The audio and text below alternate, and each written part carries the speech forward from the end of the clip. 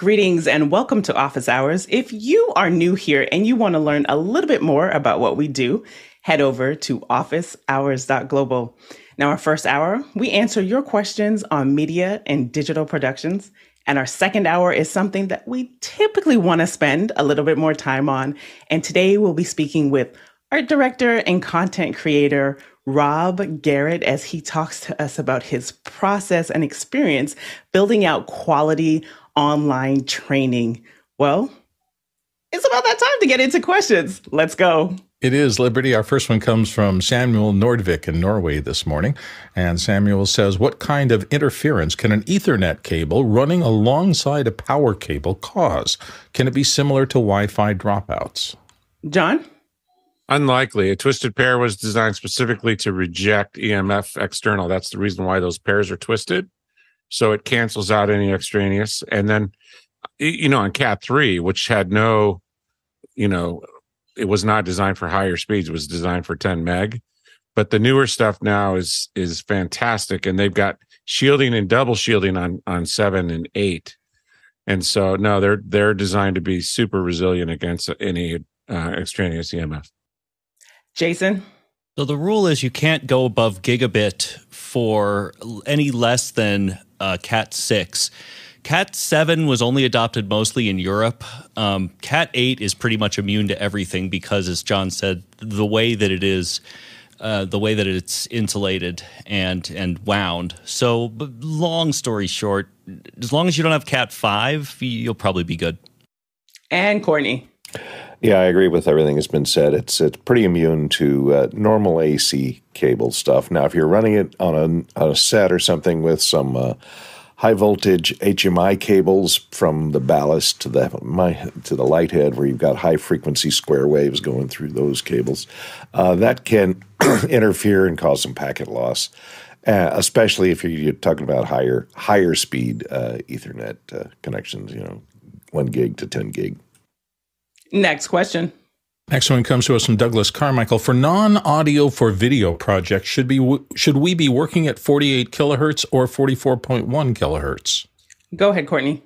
I would work at 48 or 96 if you're doing just an audio project. No sense in starting at 44.1. If you're going to end up at 44.1, you may want to, go somewhere else with your audio other than the CD format. You may want to, publish a high-quality 96 kilohertz sample rate, and you'd have to upsample if you recorded at 44.1. So it's probably better to downsample than to upsample. And Bill? You got it perfect for non-audio for video projects. Yeah, I would always be at 48 kilohertz. That's the DV, the digital video standard. It's been there forever, and anything video-oriented should be at that. I will say I was shocked that I've been doing a little work on audiobook stuff, trying to learn a little bit about that thing. And even the biggest services like ACX, which is Audible's piece of audiobook, they prefer, in fact, they demand 44.1. So it's still alive in some pretty big industries out there. But overall, 48 is safer, and you can always downsample. And Alex? Yeah, and a lot of the things that are audio only and not video, I often do at 96. so it's to have a little more headroom there. So but 48 is definitely the safe one. And if you need to deliver to 44.1, it's a delivery format. So just convert to 44.1, but don't work. Friends don't let friends work in 44.1. Sounds like a T-shirt. Next question. Next question comes from Ian Alford in London. How is preparation going for office hours at NAB?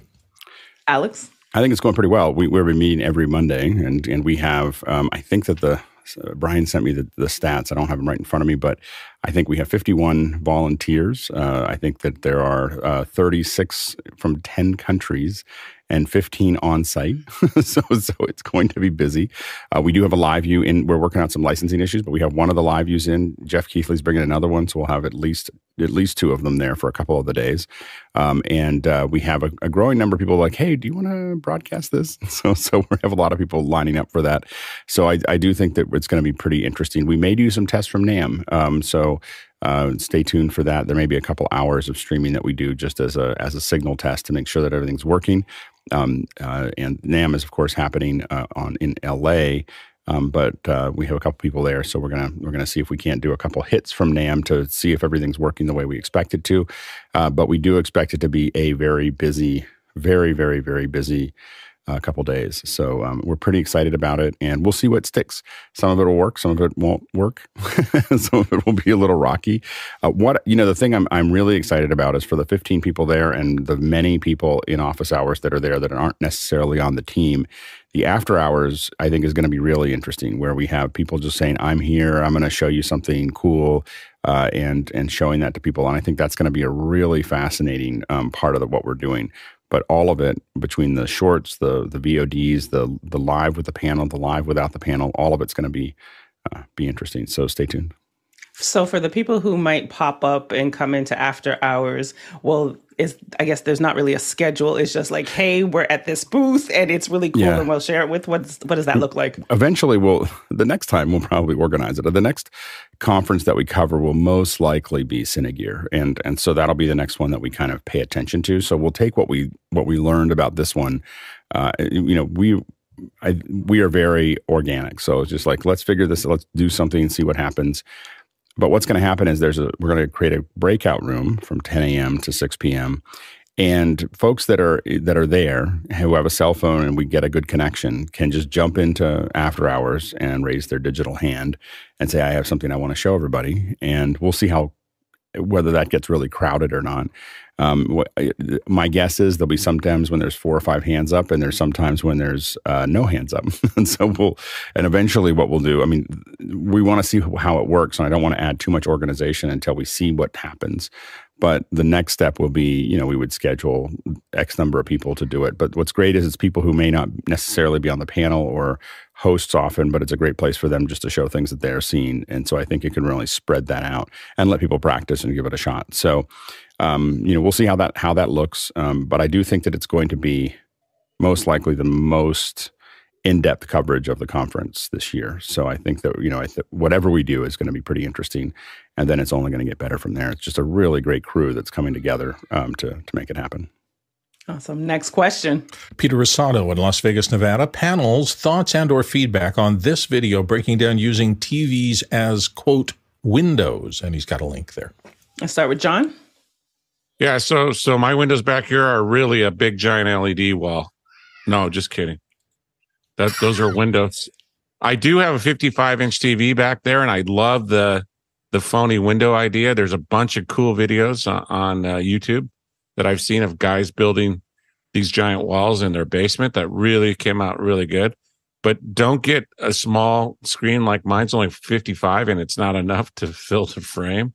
So you need something bigger, but it can really have a nice look to it.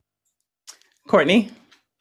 I've seen several videos like this. The one that was mentioned is really kind of for a set like this, where they're using like 3 65-inch TVs mounted vertically with dividers, mullions built into the dividing area between you have to find TVs with a very thin mullion around the outside, really on the edge, and then you can hide the 2 mullions behind a piece of wood like that looks on the right. A couple of things to consider, though, is if you're going to use them on camera, is to light with 5600 or daylight lighting for the rest of your scene. That'll make it a lot easier to color balance the TVs, because their natural color balance is 6,000 to 9,000 Kelvin. So on a lot of TVs, and if you try and push them towards the tungsten side, they get real iffy as for their sweet spots, especially if you're mounting them vertically, because a lot of times they're designed so that their sweet spot is set at a certain vertical position when they're mounted horizontally. Your eye level center of the screen is the sweet spot, and you turn them vertically. Then when you move left and right, it's going to color shift as you move left and right a little more. You'll notice a little more color shift. Make sure you only use IPS displays, and most 4K displays are that these days anyway. But it looks interesting, especially for those. I saw the guy has a basement. He was trying to figure out how to make his basement livable, and so he set it up as a game-playing room and used 3 vertical-mounted LED-backed LCDs and set it up similar to the one you saw in the picture there. And it makes it, gives you a whole new feeling to your basement, opens it up, makes it feel a lot less claustrophobic when you're not playing games on the window. He just puts images of different locations all around the world out there. And Alex? Yeah, we've used screens for a lot of these for a long time and making them look kind of like windows. I mean, I don't know if everyone thinks that they're windows, but they definitely feel like it. When they're out of focus, the way that they show them in this video, I think it looks good. There's something about the white point in those windows that don't feel like it's quite hitting white, so it feels like something's off. I can't quite put my finger on it, but it didn't feel like there was enough contrast in the background. One of the things we did this was years ago at in the EU. The EU has a studio. So anyway, in Brussels. And so one of the things we did here is these are monitors. The monitors that you see here are, I'm going to turn that off. Sorry. You see the monitors in the back there. And then what we did is the circles, the circular thing that you see on either side, we had 3 different YouTubers and we needed to have a different look for each one of them. So what we were able to do is rotate those between, it was one event that each one of them got like 8 or 10 minutes. And so we would, if you kind of look at the setup here, they'd walk over and talk about whatever they're going to talk about. And then they would come back over here. And while they were in the other part of the set, we'd rotate those and change the image. So it gave you a feel like that this one's from Germany and this one's from, and so it was a lot of fun, but they do provide a lot of flexibility to make that actually work. Does anyone know how the trend started? Because I'm glad this question came up because I didn't. The trend has been, in broadcast, this has been done forever. I don't know, for forever. As soon as we had LCDs that you could put back there, I think that we started doing it. It's been at least, I think YouTubers are doing it more now. Yeah, the YouTubers. But for what we've been doing, I think that the first one I did was probably 2008 or 9.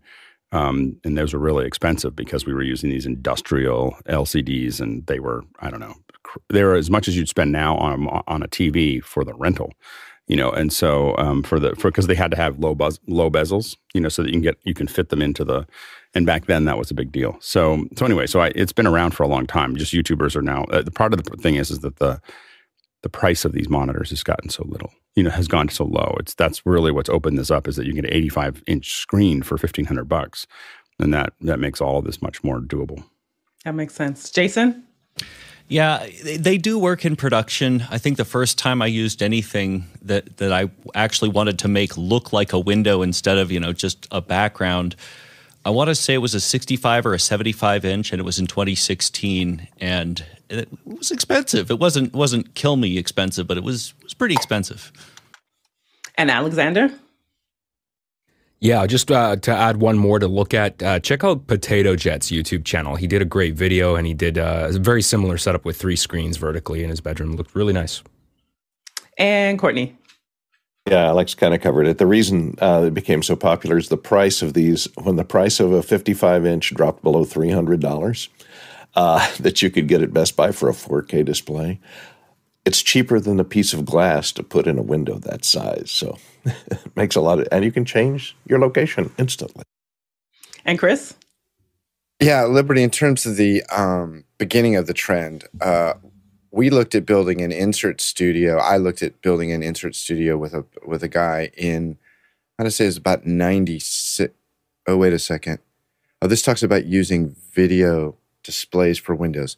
We were just going to use a window. Sorry, it was 96, but it overlooks Silicon Valley, and it was going to be a great place for doing satellite hits. Anyway, yeah, thank you, Alexander, because that Potato Jet was the one, that's where I saw it, and I was like, oh my goodness, because when he showed the intro to his video and then showed the flip of, oh, this is just the studio, I was like, I need those screens in my life. Next question. Next one comes to us from John Foltz in St. Louis Grove, Pennsylvania. I'm looking for a budget-friendly but capable rack-mount computer option for vMix and or Kaspersky CG. Courtney?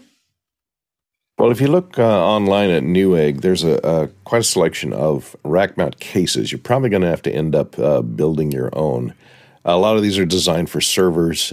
Some are designed to carry a standard PC motherboard in there and power supplies, and you can fit your all your NVIDIA graphics cards in there, full height graphics cards, a number of them this case will accommodate. So take a look on Newegg and build your own. You may have to transplant a regular gaming computer or something into a case like this, but there are a number of them that are available for a fairly reasonable price, but you're going to have to do a little bit of DIY.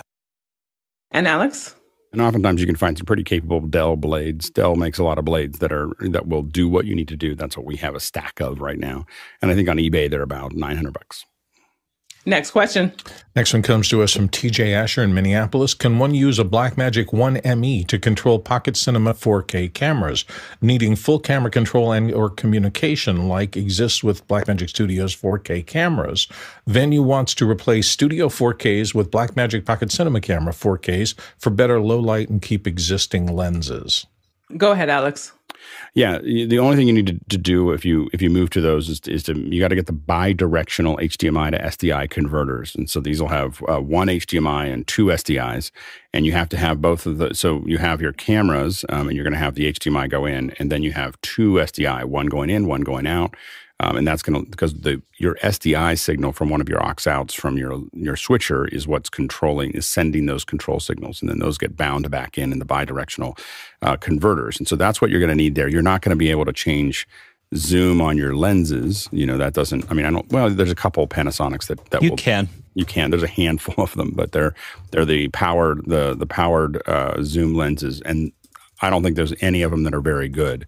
So the ones that you can actually do zoom in are not lenses that I would use in a broadcast. I might use them as an overhead, but that's about it. That's it.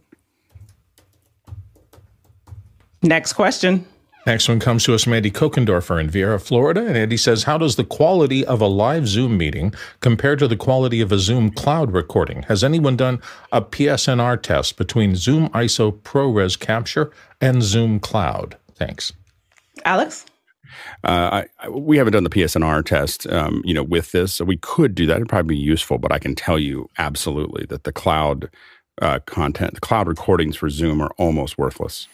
They're not worthless. I mean, you have a record that people talked and did it, but the compression is so high and so rough that, and then in addition to that, if anyone does a screen share, your entire thing is going to be whatever ratio that screen share was and whatever resolution, and everything's all stretched out and everything else. It is, if it matters, do not use the cloud. If you're a corporate company and you just want to save that you did the thing, then it's fine. But if you actually care about the content, you're gonna want to use Zoom ISO and capture it. And I will say that the quality of Zoom ISO, I've been using it for a bunch of things here, and not just for this show, but for other things.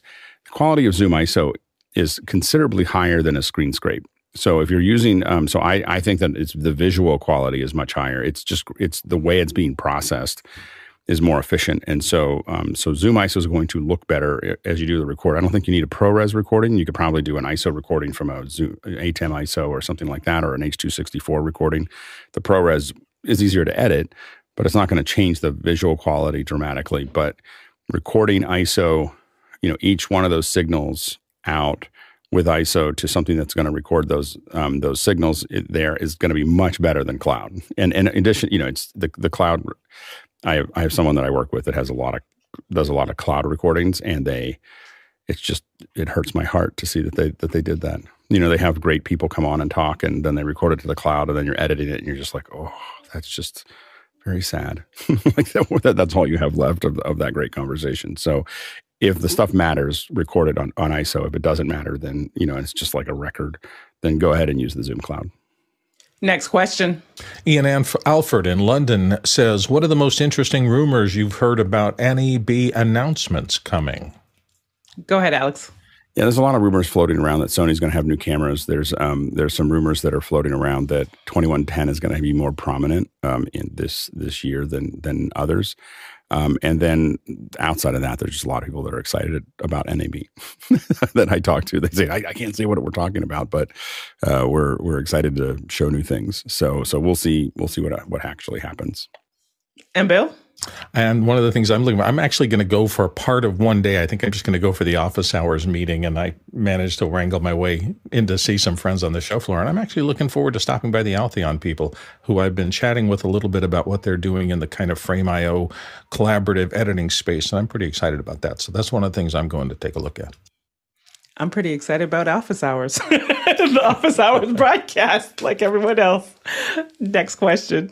Next question. Samuel Nordvik in Norway says, how much data would an hour of a 1080p Zoom meeting typically use? John? So according to Zoom, on Zoom support page, they've got bandwidth requirements, and they've got this completely broken down by a one-on-one video call at high quality 720, 1080. And then they have for group calling, they have 720, 1080, and then gallery view. And so those numbers, let's say the one-on-one for 1080 is 3.8 up and 3 down. And for group calling up to 25 people at 1080, 3.8 up, 3 down. So if you multiply those by 3,600, you get 228 megs for a one-on-one, 120 megabits, for participants, a 25 gallery view. And then 60 minutes, 14 gigabytes, bits, small b, 14 gigabits and 10 gigabits down, 13 up, 720 up for gallery of 25. I've got a table if you want it, I'll send it to you. And Alex? I do think it's interesting that my measurements of my up speed with 1080p is different than what the published numbers are. So they're publishing three and some change, and what I'm seeing regularly is something closer to 6.2 up. So I don't know exactly where those numbers come from, but they could be a little bit higher.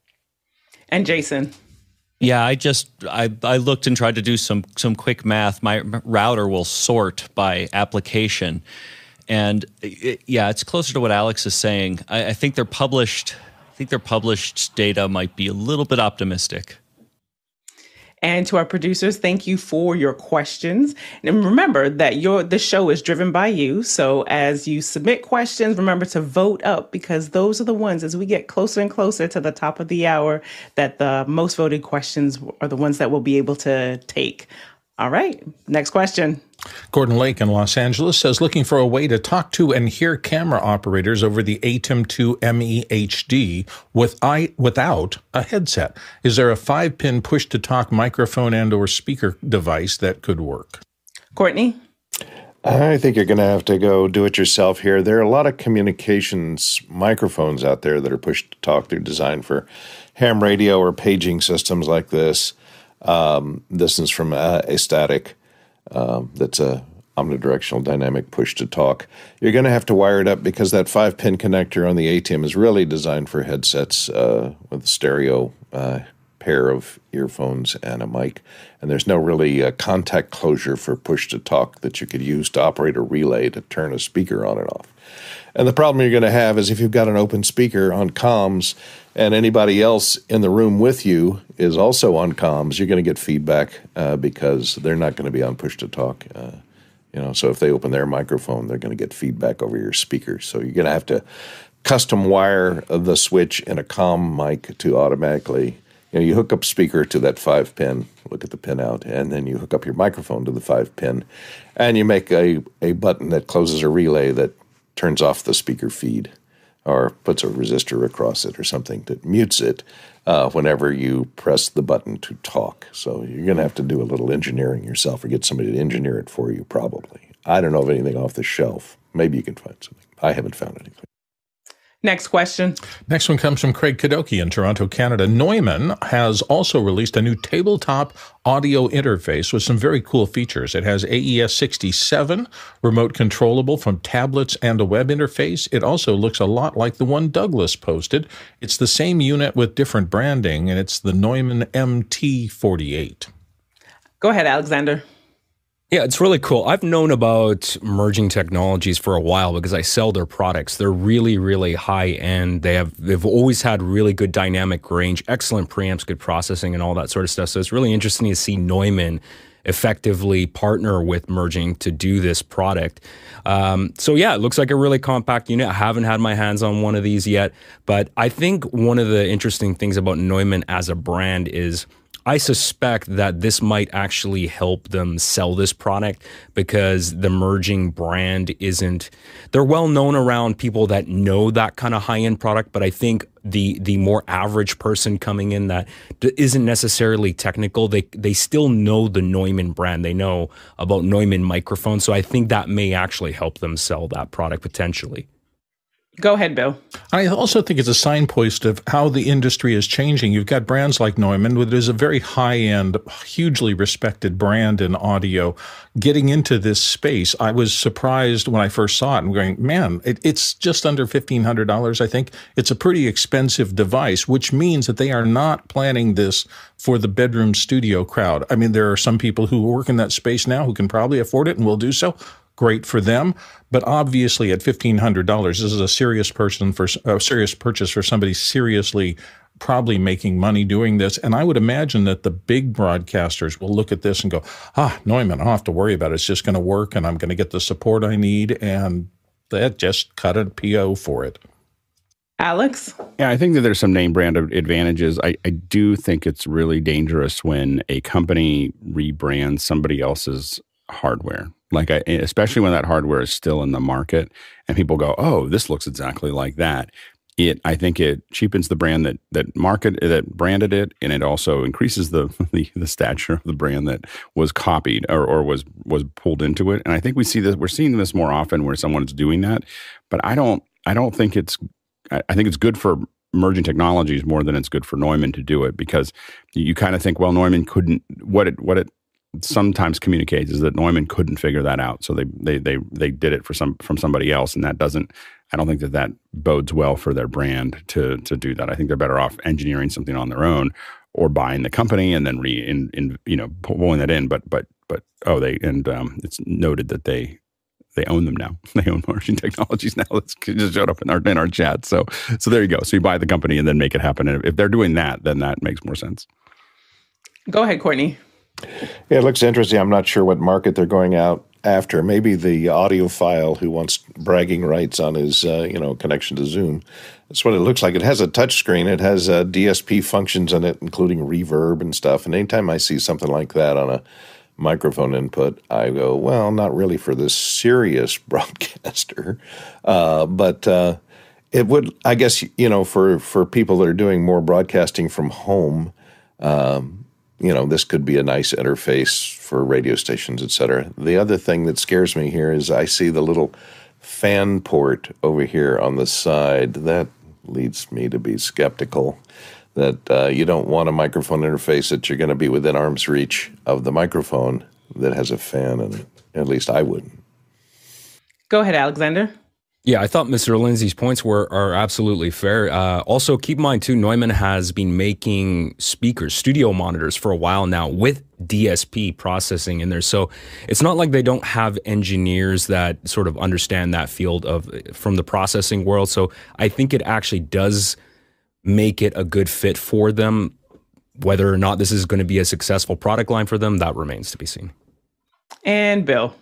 And more complicated units that are designed for the desktop for people who do have to work in this space. I know with me, the Universal Audio Apollo Solo, I added the cedar noise reduction to it, and it really did change a lot of my workflow because areas, it takes a little bit of time to get a noise print out of the room, but once it does and it suppresses that noise, I am able to do pickups and cut-ins on the voice work I do in the voice booth from my desk, even though there are some fan noises that are more complex and used to give me trouble. I had to suppress them after the fact.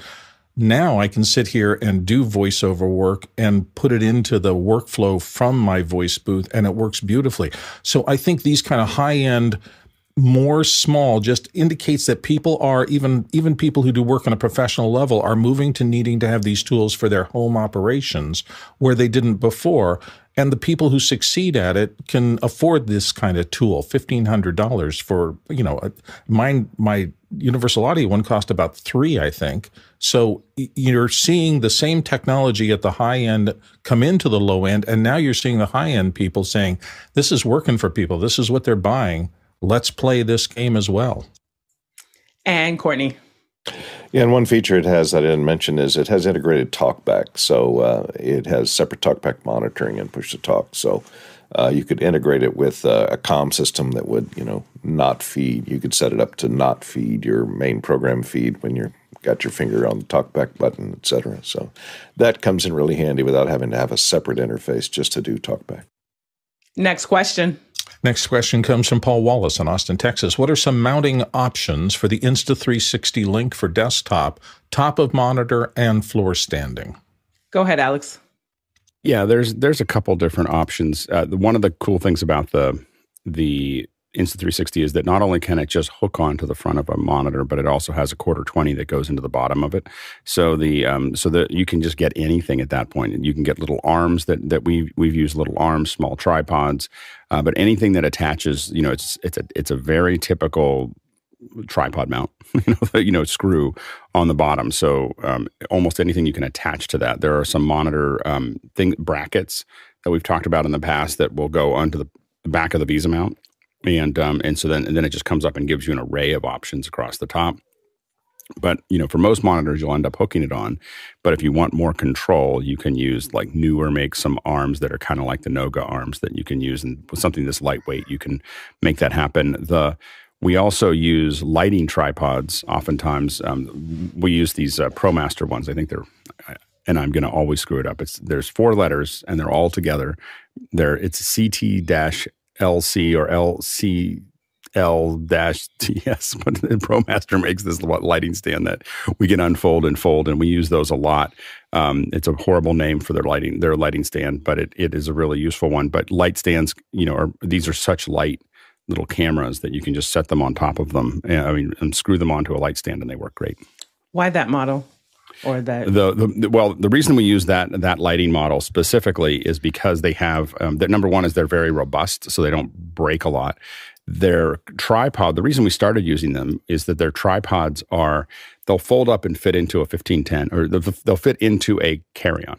So when they fold in on themselves and fit into a 1510 or 1510 case, which is important to me anyway. And so going into a carry-on, they also have a low open legs. What that means is that they have a long stem in the center that doesn't get wider at the top, and the legs open up at the bottom. And the reason that's important is because when you're trying to put them in a small space, you have a lot of room. In fact, you can take the legs and put them flat on the ground and have them just go out, or you can bring them up. And so it gives you a lot of flexibility of what you're doing there. And then they're really light. And so they're all of those things make them. That's our go-to light stands for a lot of things. The reason I bought them originally is because they are easy to paint out when you're doing 360 with a Theta. so when you have a Theta and you screw it on top and you open those up, and it's the LSCT. Thank you to Alton Christensen, the ProMaster LS-CT, and basically what happens is the further away the tripod is from the Theta, the less you have to paint out at the bottom, because you don't have legs going. They look really huge when you do a 360 image. And so having those legs further away makes this little dot that you have to just go in and paint out. And you take it into Affinity Photo, because Affinity Photo will map that image onto a sphere, and you can rotate it up, and then you clone it out really carefully and then rotate it back out. That's how I got into Affinity Photo, was not because it was a cheaper version of Photoshop, because it did something that Photoshop didn't do. And so that's a long answer for a bit of a side part of this one. But it was important too, not only the travel aspect, but that part with the legs and how wide they go out. Because if you're not doing this a lot, when you recognize that you have a tight space, because that's the point of the camera, those legs take up so much. And the big thing is that in hotel, I use them in hotel rooms because I can set them flat, and they'll go under desks, they'll go under things and everything else, because the tripod itself, the legs will just come out and just sit flat down as well. And so I can take 2 of those. I oftentimes have 2 of those with a couple of the 6Cs, the Nano, the Nano 2, or the Nanlite 6Cs, and I'll have 2 of these that are and they all pack into half. My whole kit for like when I travel and I'm on office hours fits into half a carry-on, and then I fit my clothes into the other half. Go ahead, Chris. I was going to say, the thing that I find most comforting about this question is that Paul has not given up his quest for the ultimate camera and the ultimate microphone. Good going, Paul. Next question. Justin Blankenship in Lebanon, Virginia, says we run our console audio through a Pro Tools session to condition the outgoing audio before it hits our stream. This is done via Dante on site. Is there a way to do this remotely without having to remote into the computer running Pro Tools itself? Go ahead, Alex. Yeah, two things there. One is that we haven't been able to do it remotely. So there is a Yukon controller that's there. We have not been successful at doing that off-site. So people have tried it. We haven't been able to get it to work the way we want it to work. Anyway, I don't know. We've tried to make that work remotely, and Mickey says he can do it. So we'll talk to Mickey some more about it. But we haven't been super successful with the Yukon remote control system. But that could be that'd be the only place that it would work if it works. The one thing I will say is that I would never run a live stream unless someone is wedded in Pro Tools. I would never put a live stream through Pro Tools because of the dropouts that we've seen using Pro Tools that are pretty high end. And so, it's just suddenly just like, I'm going to turn off for a second and then I'm going to come back. So those have been something that we've seen regularly on Pro Tools sessions that we're live streaming regularly enough. It's not like it's every event, but regularly enough, once every 8 or 10 events that and you wouldn't notice it if you were doing a session, but you do notice it when you're doing live. And we've definitely had that problem. Next question. Greg Gibson out of Washington, D.C. up next. Did anyone see Sony's announcement last week of the SRG A12 and A40 pan-tilt zoom cameras? AI-based follow tracking and framing at a $3,000 price point. They're half-inch sensor cameras currently, but seems exciting considering the Canon's tracking software is a $1,200 U.S. add-on. Go ahead, Alex.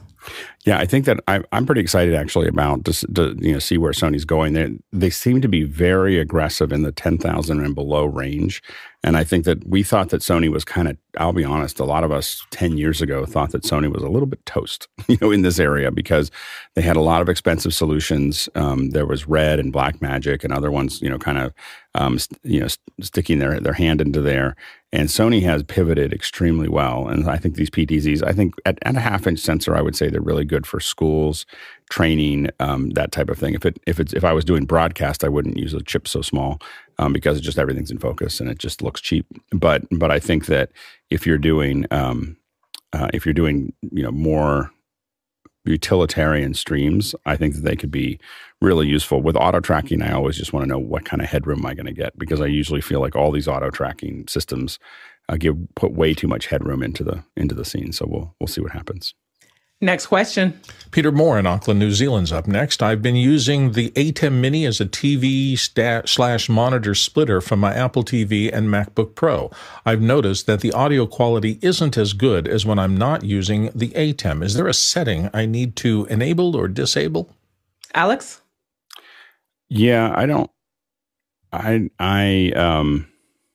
the quality in the ATEM, I don't, audio quality is not what the ATEM specializes in. So I think that if you're passing it through there, you should be able to leave everything at 0 and it shouldn't do anything as it goes through. But I'd be interested to know, like, when you say the audio isn't the same, what is different? Is it thinner? Is it more compressed? Is it, those types of things is what I'd be looking for.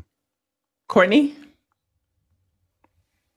And make sure the processing, if you're bringing the audio in over the HDMI cables as digital, it's coming in as digital audio and it's going out as digital audio. But remember that Fairlight digital signal processing is built into the ATEM there, and so make sure you don't have processing turned on and you're doing something to it inside the ATEM. So go to the audio section and make sure it's set flat and set for unity gain and input versus output. And of course, you can tweak it to make it sound a little better to your taste and make it sound as good as directly out of your Apple TV, etc. And Alexander. Yeah, I guess the question that I have is, obviously, I don't know what the other aspect of the setup is in terms of signal processing, but if you're going to have audio going into the ATEM, basically you're going to be getting a PCM stereo source. You're losing all the Dolby Digital. So I don't know if this is like what we're using this for. Is it for movie watching? So if you've got a surround processor or AV processor in there and you're expecting Dolby Digital stuff to come out, I mean, it's going to definitely sound different. It's going to be stereo. And Alex. Yeah, what Alex said. So it's a stereo processor. So anything you send in there is going to come out stereo. So if that's the quality you're talking about, absolutely, it's not going to work. Next question. Henry Ramos in Yonkers, New York. Can we do a second hour of catch up with OG's Mickey Macador and Macachor and Tucker Dragoo? Alex. Yeah, it'd be great. We said if they're up for it, we'd love to have them. Next question. Paul Wallace, in Austin, Texas. What are the advantages of changing your YouTube handle? And he says, see youtube.com handle. Alex? The main thing is it's a lot easier for you to share it with other people. So so if you're saying, oh, I'm just at YouTube / my name or / an organization, it's just much easier. And it also just looks like you actually paid attention to it. So everybody who starts a YouTube channel has some long string on it, and it's still there, but it's just being hidden by that handle. But having the handle there means that it's just a lot easier for people to find it. They've also added some regulation to that so that now that if you have the handle, not anybody can just grab onto your handle. So claiming your handle now is a little bit more structured than it used to be. It used to be a problem that you'd have, Yahoo's, grabbing onto people's handles and, or creating something that's like it. And YouTube is, working pretty hard. It's a complicated problem that they have. It's a really big system with a lot of people using it, but they are working pretty hard to defend creators. Creators are the lifeblood of YouTube, and YouTube is working every day to, really figure out a way to take people who are obviously doing things for nefarious reasons and, knocking them out and having it be really something there for creators. But it's hard because, you have to figure out who's who in that process. And so they're still working on it, but the handles help. Next question. David Brady in New York City said, Rogue Amoeba's Farrago 2 beta is close to release, and they said it's okay to blab. They've added an OSC layer to it at the suggestions of its beta testers. Can we hope and or ask for the same from products like Loopback and so forth? Jason? Cool.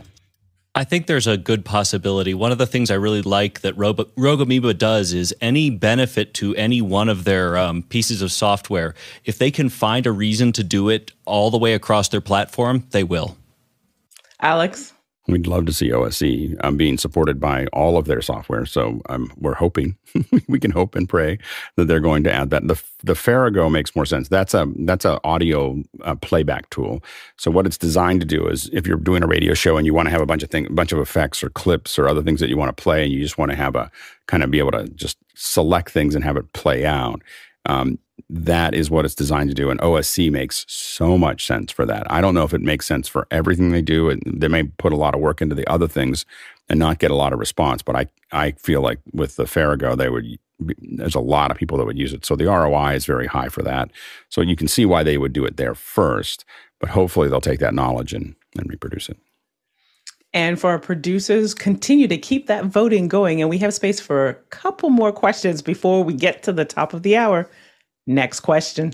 Douglas Carmichael, would Shift Option be a key sequence that conflicts with anything else in Mac OS? I tried out the Control Option key sequences I use with Better Touch tool on a 14-inch MacBook Pro, and curling my fingers was uncomfortable on the smaller size unit. Jason? Yeah, you're never going to be able to get a superlative like, oh, this won't conflict with anything at all in any Mac OS application. It's just not going to happen. I would start with option function if you're on a laptop. That might give you a better set. And Bill? Yeah, and I was just going to add, apps also load up their own things. I know in Final Cut there is a gigantic list of keyboard shortcuts that include all sorts of Control-Shift-Option 4 functions. So each potential keyboard combination is probably in use somewhere in the apps world already. So you just have to kind of try to find your space. If you're not using anything else and you're just on the desktop, it's often not that big a deal to use those complex keyboard things. But as soon as you launch an app, you can get into conflicts. Next question. Comes from Brett Billou in Appleton, Wisconsin. Without risking any spoilers, the commentary after last night's Succession episode discussed the epic 30-minute one-take shot with 3 film cameras and needing to hide new rolls of film all over the set. Is shooting film still that much better than digital? Courtney? Well, it depends. For television, when you can go directly from the film negative and digitize it directly into digital video, it gives you a certain look.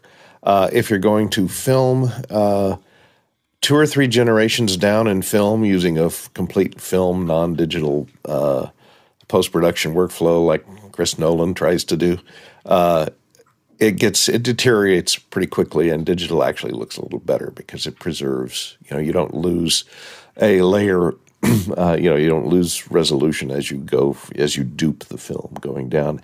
And I don't know how strange this, unusual this 3 film cameras single 30-minute take was, but, we used to do that in sitcoms on film for decades. I remember working on Will and Grace, 4 camera setup, all running Panavision film cameras, 35 millimeter with 2,000-foot loads. And Jim Burrows, who's directing it, wouldn't even cut the camera if a joke fell flat. They would just say, hold it a minute, and they'd run in, the writers would run in, they'd rewrite the line. Cameras are all still rolling, 4 cameras rolling film.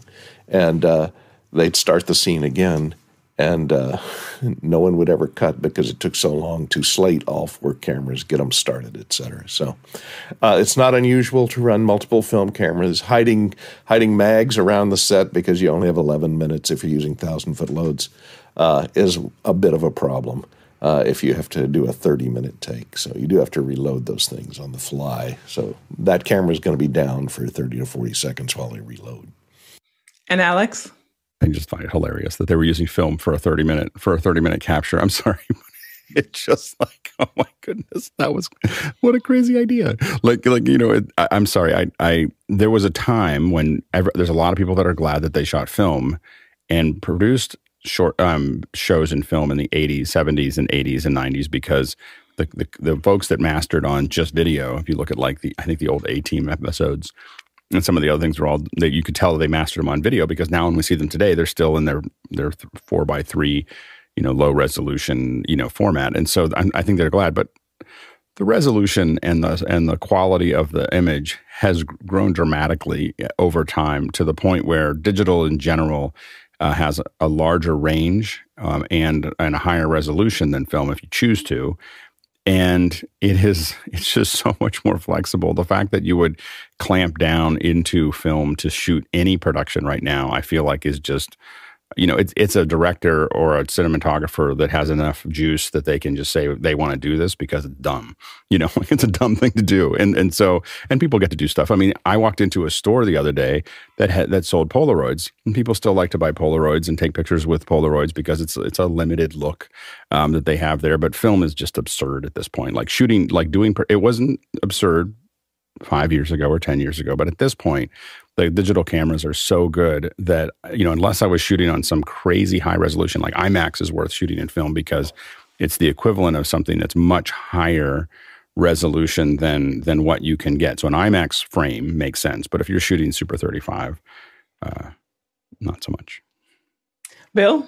It's also a homage back to those days when nobody had ever done it before. And now that a lot of people have done it, and there's plenty of famous things, but I still remember the first time I saw Orson Welles' Touch of Evil with that famous opening shot that lasts forever. And when I was studying it to understand what they had to do to get those cranes to go over the buildings and everything, somebody pointed out, look at that last shot. This is a single take, and you can see that the sun is coming up. And they started at like 8 o'clock in the evening. So they shot and reshot and reshot and reshot and reshot all night long and finally nailed it on the last one as they were losing their light. And it just something about the lore of people trying to do something special still is. And I hope people are still doing that, even though we have the unlimited ability to hit a record button and say, no, stop, redo it, do a piece of it, composite it later. There's something about getting that whole crew together around an epic effort like that and finally pulling it off that I just think is still satisfying in a very human way. And Courtney? Yeah, as Alex said, it used to make sense for future proofing because you didn't know what technology was going to deliver in the future, especially if you're going for a television release. Television was increasing in resolution, and film really hadn't changed in 100 years, really. So you can shoot in film and transfer to a higher resolution later on. But they ran into problems with Star Trek Next Generation, where they shot on 35 millimeter film, and it was designed for standard def television back in the days. But the problem is they did all the effects digitally. This is when they were first starting to do digital video effects or digital visual effects. And they did them all at standard resolution in post. They did all the visual effects were done in video resolution in post. So now they can't go back and recreate all those visual effects in high def, so they're stuck with the low resolution 480i. Next question. Douglas Carmichael, merging technologies Anubis audio interface utilizing Ravenna and AES-67 seems to be the perfect network and audio platform for the small studio. Has anybody had any experience with it? And there's a link there to the Anubis. Alex? Yeah, I think there's a couple of questions about this. I mean, I wouldn't use Ravenna unless I was at scale. So the Ravenna is a really powerful tool, and it's open-ended, and it can be there, but I wouldn't use it in a small studio. Next question. Tommy Shantz in St. Paul, Minnesota. What would be the best way to duplicate a PowerPoint that is run to a projector into an ATEM, old Windows 7 machine in play? Alex? I would run it one output out and then split it. So, run it to something that's going to either split the HDMI or split to SDI or do whatever you need to do there. But don't try to send it. Don't try to send PowerPoint out to two outputs out of your laptop. You want to just send it out once and then have it split to the things it needs to go to. Next question. Peter Moore in Auckland, New Zealand. Apologies if asked before, been unwell, but any NAM coverage planned or just cursory coverage? Alex? I have to admit, because NAM is so close to NAB, we're not doing a lot of formal coverage, but we are. Jeffrey's going to be there, and Nick Batt is going to be there, and I think we're going to get some windows with both of them at least. If you contact me in Discord, if you're someone who is covering NAM, we may have. We're looking at sending the live view down to do some shooting there, so that we can kind of test the system and kick the tires, so to speak. So definitely let us know if you're going to be there, and we'll see if we can do it. I'm hoping to do 2 or 3 hours each day of some tests. Not tests, but it'll be coverage. But what we're really doing is seeing what are we missing for the NAB coverage. But I'm glad that NAM next year will be going back to something that gives us a little bit more space. Putting it right before NAB really clamped down on what we could do. Next question. Douglas Carmichael is back to a previous topic. What cost-effective AES-67 Ravenna I/O boxes could I use to add inputs to emerging technologies Anubis interface? Alex? If you calculate time into what you're talking about, there is no cost-effective way to use Ravenna. So if you're going to use it in a large system, we have a couple people that we work with that have very small systems and they're using Ravenna, and the amount of overhead that Ravenna creates for a small studio. Now, when you're talking about the Olympics or you're talking about big things, it's open-ended and you can get a lot of things out there and you can design your pipeline however you want. And Ravenna is really great for that. For small studios, you should use Dante. Next question. Kenny Hampton in Greenville, Illinois. Speaking of film, how were film copies distributed to theaters with optimal quality? How was this done without generation degradation? Courtney? It was not done without generation degradation. That's the secret answer. But actually what happens is the original camera negative is shot, and then you work print off of that. The editors edit the work print. They preserve the original camera negative uncut. And then once they lock the picture and editing off the work print, they go back and conform the original camera negative to the cut work print with using edge numbers. And then they create a printing master off of that original camera negative, which is one generation down from the original camera negative. And that printing master is used to duplicate and turn out the answer prints or the prints that go out to the theaters. So you're at least 2 generations down to get to the theater. And if you're going through optical effects, you're 3 generations down, and so on. So you can get much further down, and a lot of times that printing master that they're using to duplicate everything for the theaters will wear out, obviously, after they print 100 or so, or 200, run it through the printer 200 or 300 times. So they got to generate another one, and hopefully they can go back to the original camera negative, and they can only go back to that so many times before it starts to fall apart. So usually you're at least 3 generations or 4 generations down by the time those prints get to the theater via a truck. Alex? 3 to 5 generations. Yeah, to everything that goes out is 3 to 5 generations. The highest profile stuff got 3. Everything else got 5. And they made the copies right at the very beginning of that print master so that they wouldn't hit the print master. So you'd make so you'd have the print master, then you have a copy of the print master, then you take that one. So that's the second generation, and you copy it a bunch of times, and then you copy those, and it depends on how big the run is. It was I can tell you that we did a bunch of tests that calculated exactly what the resolution was of the end product, because we were trying to figure out how long it would take to render, and it was roughly 1700 by 9 something or other, but that's what the resolution was of the generation that went to the theaters. So a couple hundred pixels less than HD, which is what a 5th generation 35 millimeter film would go out at. And Chris? And Kenny, I know your question was about what Courtney and Alex just talked about, but there's also what Courtney alluded to, putting it on a truck. There's a really charming old story of when they finished, or they were very close to, I think, picture lock on Gone with the Wind. They packaged it up, put it in a car, they drove it somewhere out into the valley, and they found a theater. They had prearranged a theater, and they walked in and they said, "We're not going to if you need to go, you're more than welcome to go, but we have one more movie to show you. We want to get your opinion on it."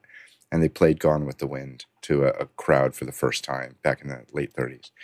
And I love this idea of like this, picking up this, this masterpiece, putting it in a box or a bunch of boxes, and then driving it across town to show it to people. Film distribution is much different these days. Next question. Alexander Knight in Vancouver, British Columbia, up next. Who makes a reasonably priced, large and or sturdy video camera fluid head? Alex? You just have to decide what you mean by that. So there's at the $500 range, $500 to $7 range. Benro makes a couple of them that aren't too bad, as well as the Ace tripods from Sachtler aren't too bad. The Ace ones are a little light. The Benros have just a little bit of play right at the beginning of the pan, which drives me a little crazy. So I don't use them. I use them as heavier heads, but the main thing is, so as a large, sturdy tripod, the Benros are great at the price point that they are at. If you want to actually do pan and tilts, you start getting into the Sachtler 18s and above. And if I do something that matters, I'm looking at what used to be called an O'Connor 2060 or a Sachtler 2575. Those are big ones, and I just rent them because they're really expensive and they're really worth it. I even notice even a 1030 from O'Connor, which is much, $5,000 head, is still, you can still see it in the pan. And so you can, so for these fluid heads, you really, they're because they're so durable, the rental ratio of how much it costs to rent for a day is so small compared to the cost of buying it that it doesn't make sense to own those bigger tripods most of the time. And so I had ones that were in the kind of the 1030 range for what we did. But most of what I have laying around are Ace and Benros, Aces and Benros, because we use those on a general day-to-day basis. They do fine. But when it matters, we go out and rent them. And Chris? Totally agree, Alex. Another thing about tripods. Tripods are one of these things that there's a great line that says you marry your lens, but you date your camera. Okay, so it's kind of the same thing. If you buy a great tripod, you could have it for several cameras. Okay, and it's several really decades. Yeah. And so keep in mind that this is a great example of, buy once, cry once. It's really worth it to invest in something that's really great, like maybe even a little more than you're comfortable spending. And I'll also say this, tripods are something you really have to touch. You have to touch it. I could tell you whatever you want to hear. And until you touch it, you don't know. Like Alex's comment about there's a little extra thing in the beginning of the pan. I would highly recommend at some point, somebody, maybe Mr. Brady could organize this. We have an office hours field trip and we all go to B&H together. It'd be a blast. B&H is great because you can touch everything. They have a great showroom. And you really have to touch tripods. Next question. Next question comes from Idris Heggie in Fairfax, Virginia. And the question is, where do you start with Dante tutorials so that I can use them for a classroom AV? Alex? Audinate does their own certification, and it is free, and it is great. Like if you want, you should be, if you want to learn how to use Dante, take Audinate's courses. They are fantastic, and they don't cost you anything. And you get a little piece of paper at the end, or I don't know, a digital piece of paper for it. And Nigel. I'm just going to echo that. I think the other thing that's great about that certification, the networking skills you get, even if you're not going to do Dante, are really good. So, but go all the way at least through 2. I've not done 3 yet. Thank you so much, producers, for your questions on the first hour. And that's so interesting that the last question was on learning. And we have Rob Garrett with us, art director, content creator, and production specialist expert. That's where we'll go with it. Rob, thank you so much for joining us here today. Thanks, Liberty. It's really good to be here. And it's been a long time since I've tuned in. I had completely forgotten just how amazingly knowledgeable and nerdy both the host and the audience are. It was a little bit intimidating, actually, for the last little bit, sitting here listening to all the incredible questions. And then, this is the space that you've been in for the past seven plus years in the learning space, but then now you're getting back into the creative space as well. And I think this is going to be a really good discussion, especially for our producers as they kind of listen in to see where they can jump in on how to really build quality learning projects, how to even connect with leaders people in leadership that you need to get them on camera. They need to produce training material. How did you get into this space? If you could tell us a little bit about that story. Yeah, I started off as a production artist, sort of at the very dawn of the desktop publishing age. I was a music major in college and then switched to business and then accidentally discovered the whole desktop publishing thing and kind of stumbled my way through, in hindsight, it looks like a career. At the time, it was just like full reaction mode to trying to pay my rent. And, very slowly, one of the things that was always kind of a component of me was 2 things. Number one was learning new skills and technologies because they were just coming in at the time. And the other thing was sharing what I learned, whether it was with the people I was working around in the bullpen or, also doing kind of one-on-one piano style lessons. There was no internet yet back then. And I was teaching people, going over to their house and sitting with them at their computer and teaching them how to use Photoshop and PageMaker and Quark and, whatever else was, we were doing at the time. And very slowly, started acquiring different skills like 3D was, when I first learned electric image. Alex Lindsay will remember that fondly or not fondly. Yeah, very fondly, very fondly. And then slowly switched over to Cinema 4. Actually, it was really abrupt switching over to Cinema 4D in the late 90s. And then I was art director at Fox Kids. And this is a long-winded way of kind of taking me to the how I got to lynda.com. But I was teaching at the Art Center in Pasadena. And I had several different types of classes that I taught. I got really tired of teaching kids the buttons every term. And so I sat down and recorded what I didn't realize at the time was an essential training for both Cinema 4D and After Effects, so that I wouldn't have to teach anybody the buttons anymore. I could say, go watch this video, damn it. And we're going to talk about creative stuff in class. And that video leaked out, even though it wasn't supposed to, of course. And then my friends at Maxon reached out about coming and doing some courses at lynda.com, which was they were looking for a new Cinema 4D person. Eventually, I started recording content for lynda.com as an instructor, and then was offered the opportunity to come in and as a content manager, which is a new type of job that didn't really exist before. This was in 2010, I think it was. It's kind of like a department chair at a university and a magazine, or sorry, a recruiting and sales position had a baby together, and those two jobs were just an amazing combination of what I'd already been doing. I was speaking a lot at conferences for Maxon. I was teaching at Art Center. I was a freelance artist, editor, animator, creative director, whatever I needed to do for the job around LA. And along comes this incredible opportunity. And so I kind of jumped out of that world and into what I thought was going to be a small business that ended up getting bought by LinkedIn and then getting bought by Microsoft. And suddenly you're working at a gigantic corporation and still serving the needs of people, but from a very different point of view.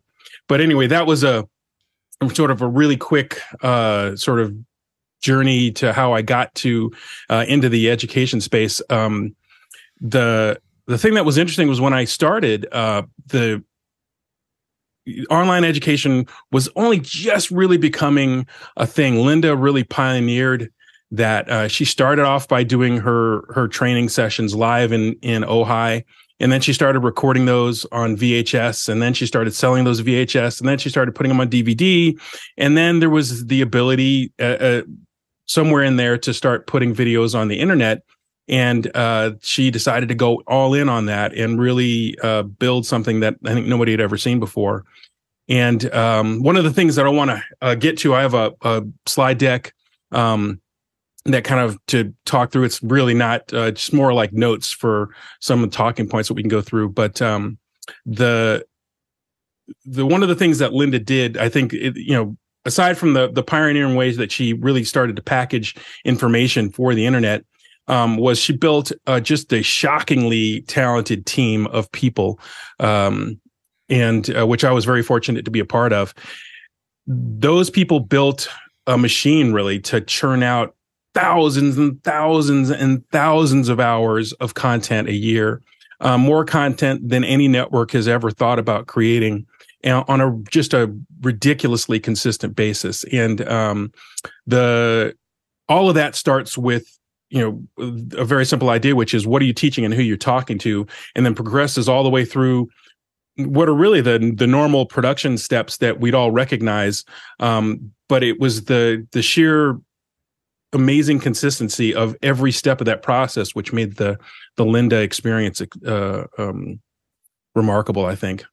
And that's what, like, just even having time to speak with you before this show is like, there's the business side of it, of the business of e-learning and and the processes that are involved, but then also as a creative and that part of things. And then the experts, the influencers that you are connected to and really creating platforms for them. And as you just mentioned, the overall innovation in this space. I think it's estimated that e-learning by 2025, and that number's probably changed by now, but it's a $325 billion industry, and just how all of those pieces play together. And like, let's jump to your presentation so that as our panel and producers, please feel free to jump in with your questions for Rob as we talk through his presentation. Go ahead, Rob. Cool. I'll go ahead and share that window.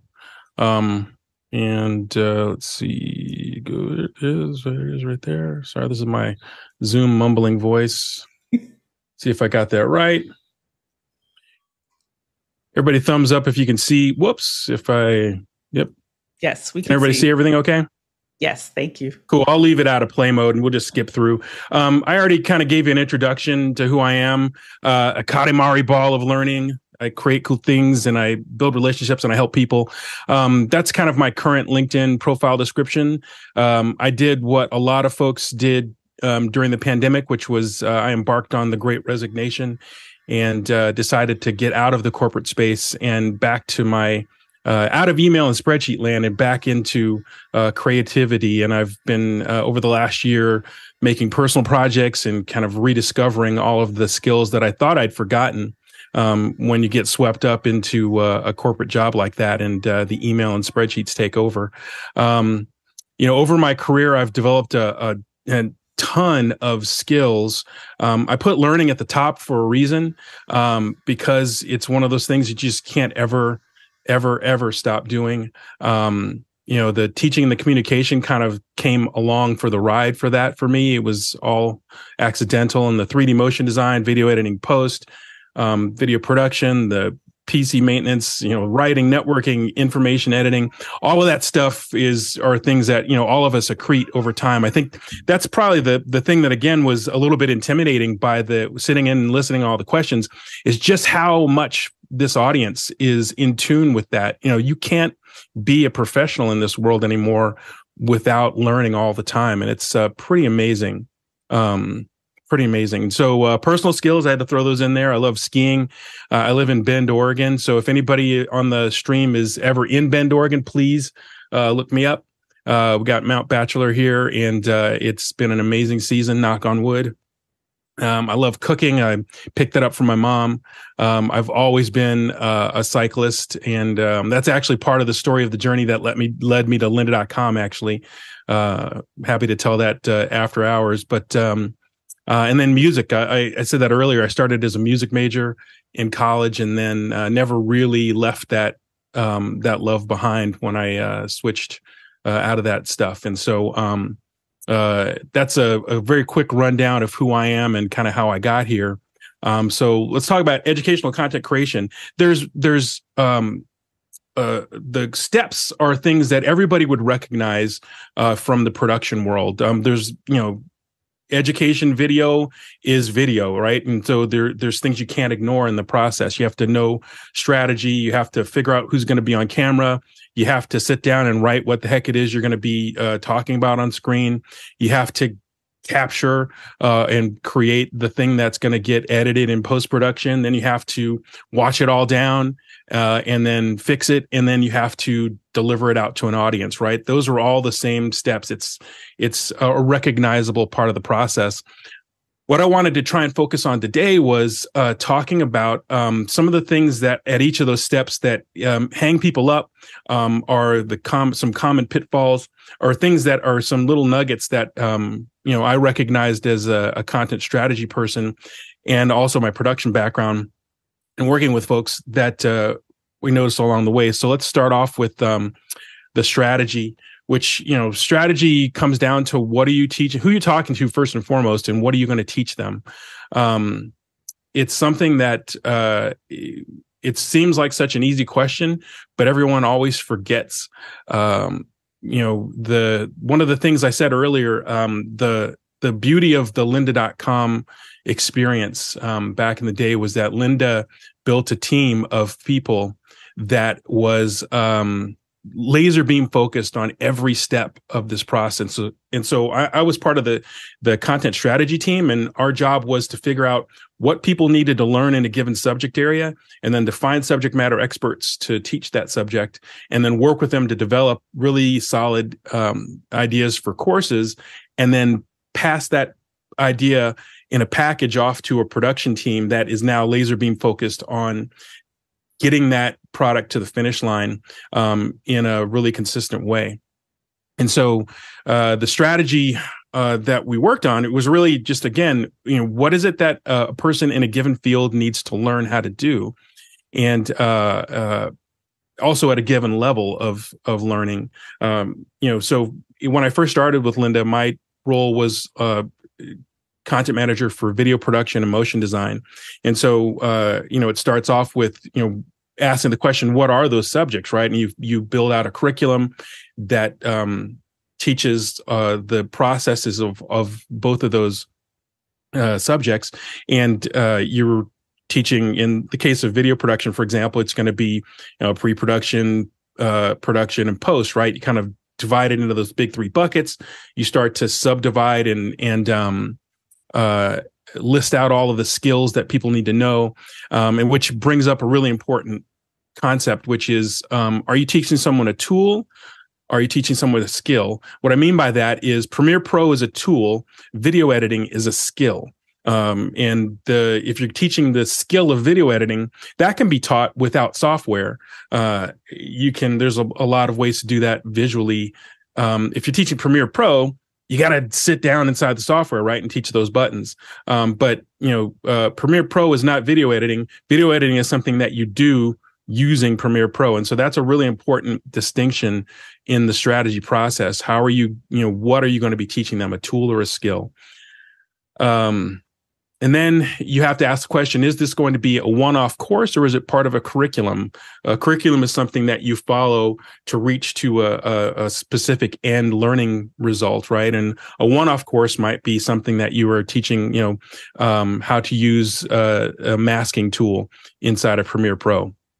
And, the subject of video editing might be part of a larger curriculum of creating a post-production professional.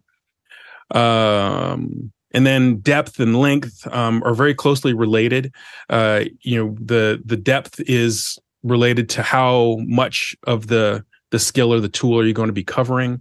And you only have so many hours. You could teach the entire subject of video editing and the software associated with it, but you're going to be creating many, many, many hours of content. And so you have to ask the question, do people have time to sit down and watch all of this stuff? And so that's where you kind of, figure out from a strategy standpoint, how much can we afford to create versus how much do we think people are going to actually want to learn. And Liberty, please don't hesitate to jump in. I will keep on going. I was waiting for you to get to the who's going to teach. I have a question waiting for you. But yes, let's keep okay, going. Cool. Well, that's a really good point. So, the depth, length, and flow, how many chunks are you breaking into? And then the tone, is it a subject? And this is definitely related to the instructor and who's going to teach it. Some people are capable of delivering a really fun, lighthearted tone, and other people are very serious. You have to really kind of know and understand your instructor so that you are not putting them in a situation, you're really setting them up for success. And so, Liberty, why don't we transition to the next slide and talk about the instructor? And I think you had a question. Yeah, that was just like, and what are some of the qualities that you look for? How do you know? And just fun fact, Cher Jones has been on Office Hours. Yes. She was last spring, and you actually recruited Cher. And if you want to tell that story and just even talking through that, because we do have people, and I see producers, thank you so much, and the panelists has some questions, so we might dip in and out with some of their questions. Nice. Yeah, that sounds great. What does that process look like? Prior to, so when it was just lynda.com, I was leveraging a lot of my own existing industry connections. I'd been in the production game for, close to 20 years when I first started with Lynda back in those days. And so I had a ton of people, and that was really one of the, the things that brought me to Lynda was my extensive network of people. And I was very fortunate to know a lot of folks and to have worked with a lot of people across a wide range of subjects. When we got bought by LinkedIn, I started to look on LinkedIn. And that was actually, when I met Cher, I saw her actually on someone else's live stream. And I was like, hey, she has all of the qualities that are listed here on screen. And when you look for an instructor, knowing a subject isn't enough. You have to have the ability to communicate that subject in a meaningful way. And one of the things, or these four things, are really what we look for in an instructor. I think, if there's anybody on the call that is thinking about either doing this themselves or building a business around educational content creation, and you're looking to recruit instructors, these four things: credible, generous, easy to work with, empathetic. If you can find people with those qualities, you will be setting yourself and your business and them up for success when you deliver it. And that was the thing that led me to share. I saw her, and you can see that right off the bat, right? She's an amazing personality on camera, and she's built her entire personal brand around sharing what she works. That means she's generous, right? She's got the goods and the credibility from hearing her talk. And then I had a call with her, and it was like, oh my gosh, she was so easy to work with. Like, it was really easy to set up a meeting with her. She responds right away. Like you can tick off all the things that make it pleasurable to work with someone, right, or what you look for in that category. And then empathetic, I put a giant arrow next to that one because it really is the most important quality. How many times I think everybody on this call has gone onto YouTube and looked to learn something. You punch in a question, how to learn hard surface modeling in ZBrush. That's something I was trying to learn, that I'm still trying to learn right now. And I found an amazing instructor. I'm not going to call anybody out, but I found an amazing instructor, or made it what I thought was an amazing course. And it was a fantastic promo he created. He's selling it on Gumroad. I go and buy it, and I sit down to watch the videos, and it's not what I expected. It's a person who is an amazing artist who knows ZBrush inside and out, but is not teaching me how to do hard surface modeling. He's just showing me the tools that he uses in his workflow. And it's not the same thing. It's not I can learn from it, but it's not the same thing as sitting down and teaching me those tools. And so the empathetic part of this equation means that you remember what it was like when you were trying to learn something, and you can now communicate with a person who's frustrated and sitting down. They just want to learn how to use the pen tool in Photoshop. Damn it.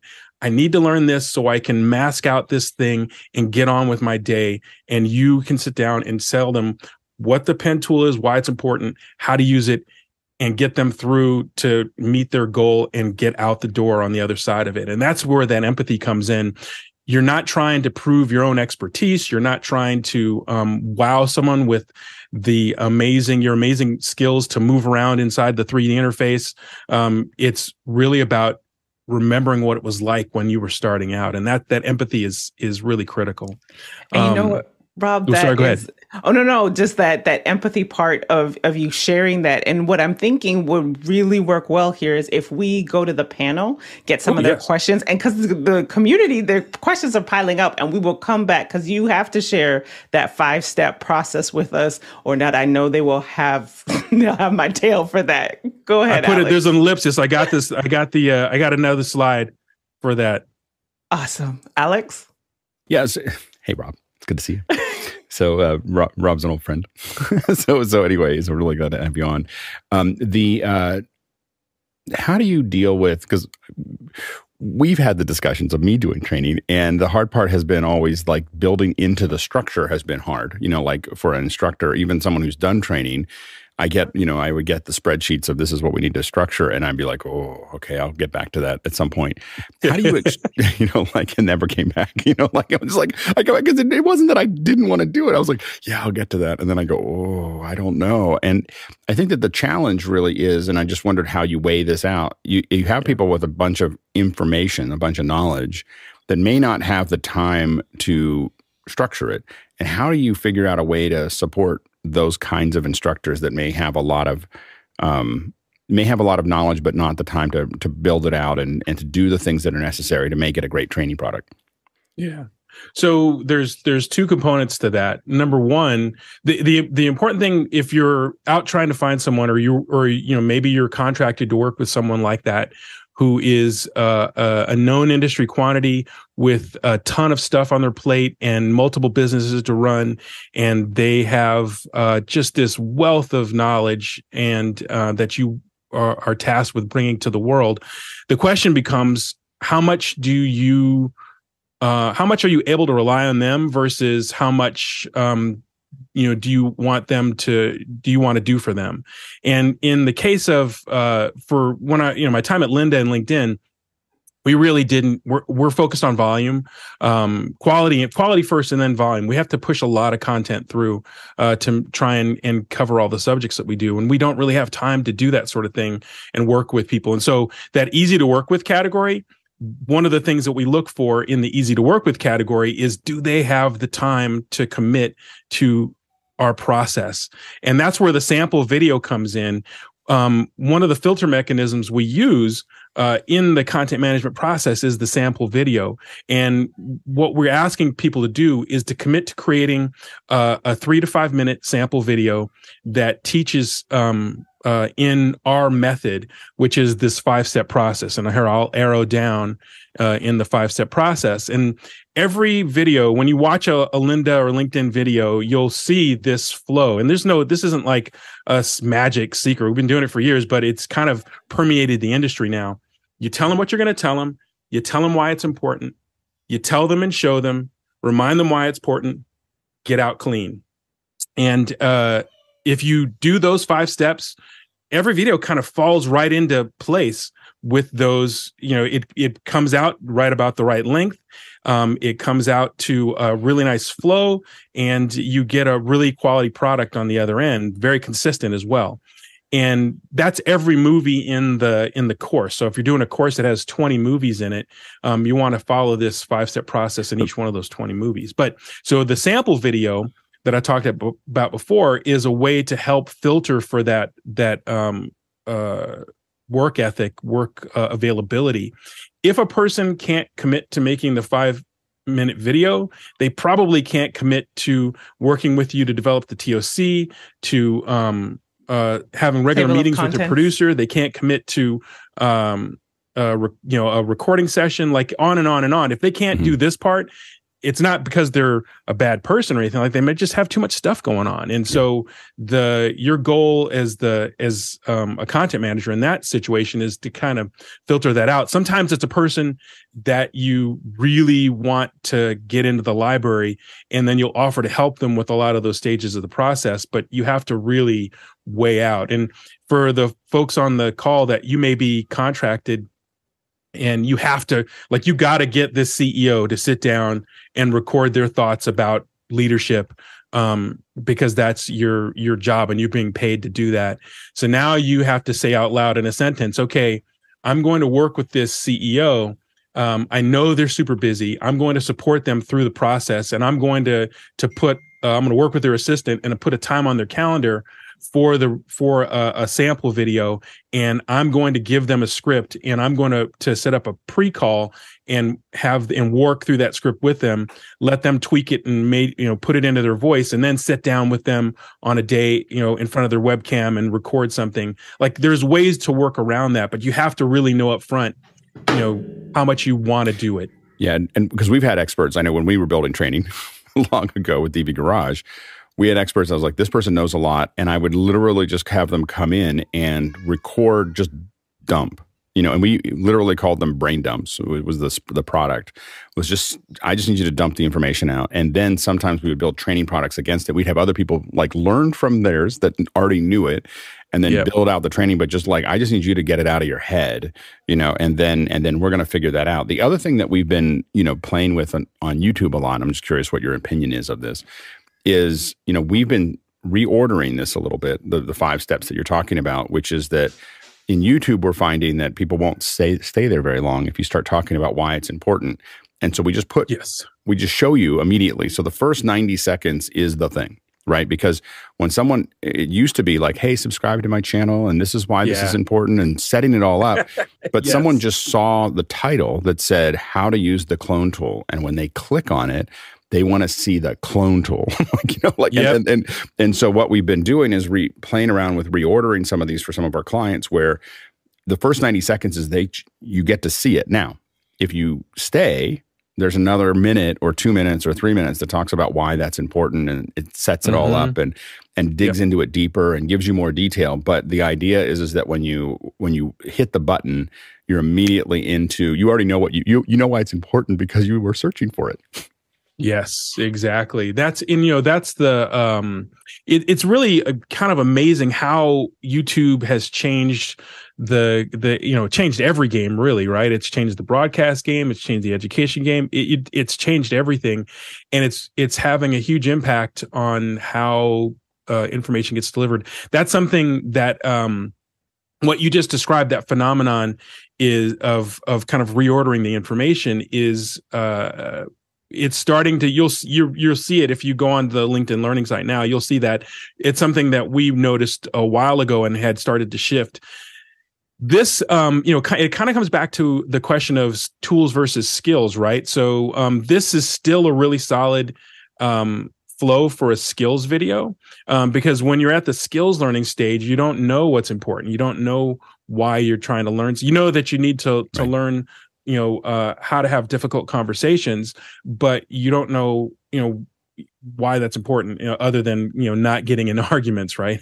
But, if you come back to this flow, adjusting it and moving it around based on the audience. And that's actually one of the things I have in a later slide, which is, the delivery, knowing where you're going to be delivering this thing on, what platform you're delivering it on, is a really critical part of that strategy. And one question related to that is how do you, when you talk about delivery, we have a bunch of different formats of delivery. Now, lynda.com was mostly video, but there's text, there's audio, there's other things like that. How do you look at those other formats as a potential way to, and live, like what we're doing here? How do you look at those different formats and how they interrelate with learning? It comes down to that in the slide above, which was the length and depth question.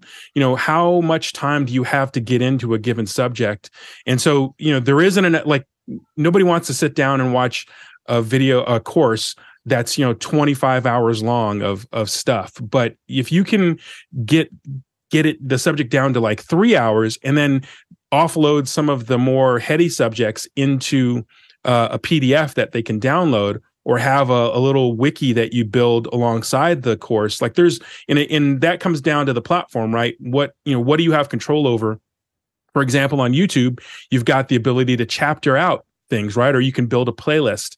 There's different ways you can do it. And so you have to ask the question, how much of this are people going to legitimately be able to consume on video, and then decide what you want to offload. And that's really working with the instructor during the strategy process. You solve all those questions in the strategy before you get to the pre-production phase, before you get to writing the course and writing it out. You've kind of decided ahead of time how deep to go, and then what's going to get left out, what's going to get left on the table. And then you can look at that pile of stuff left on the table and say, okay, this is a good candidate for a follow-on course, or this is a good candidate for an extra PDF that gets downloaded alongside of it. Like, again, you have to you sort of ask those questions during the strategy phase. That's awesome, because even in just based off of what you shared, Ken in the comments says, begin with the end in mind. And that's what you said in building out that strategy, clean out and pulling that all together. Let's go to John, and then we'll get into our community's questions. Rob, I see a bright and shiny PC behind you. Are you a PC or a Mac guy?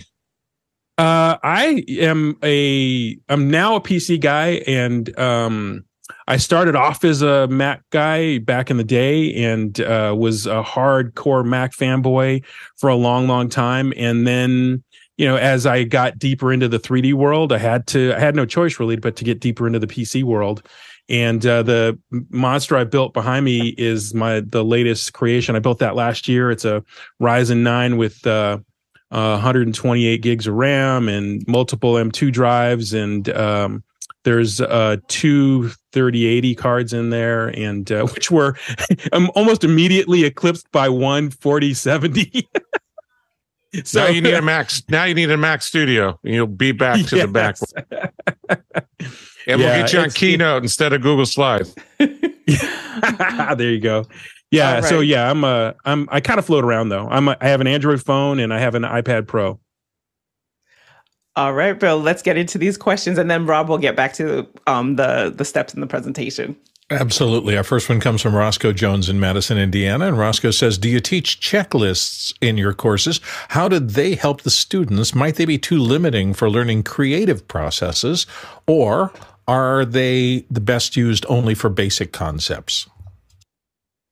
Hi, Roscoe. I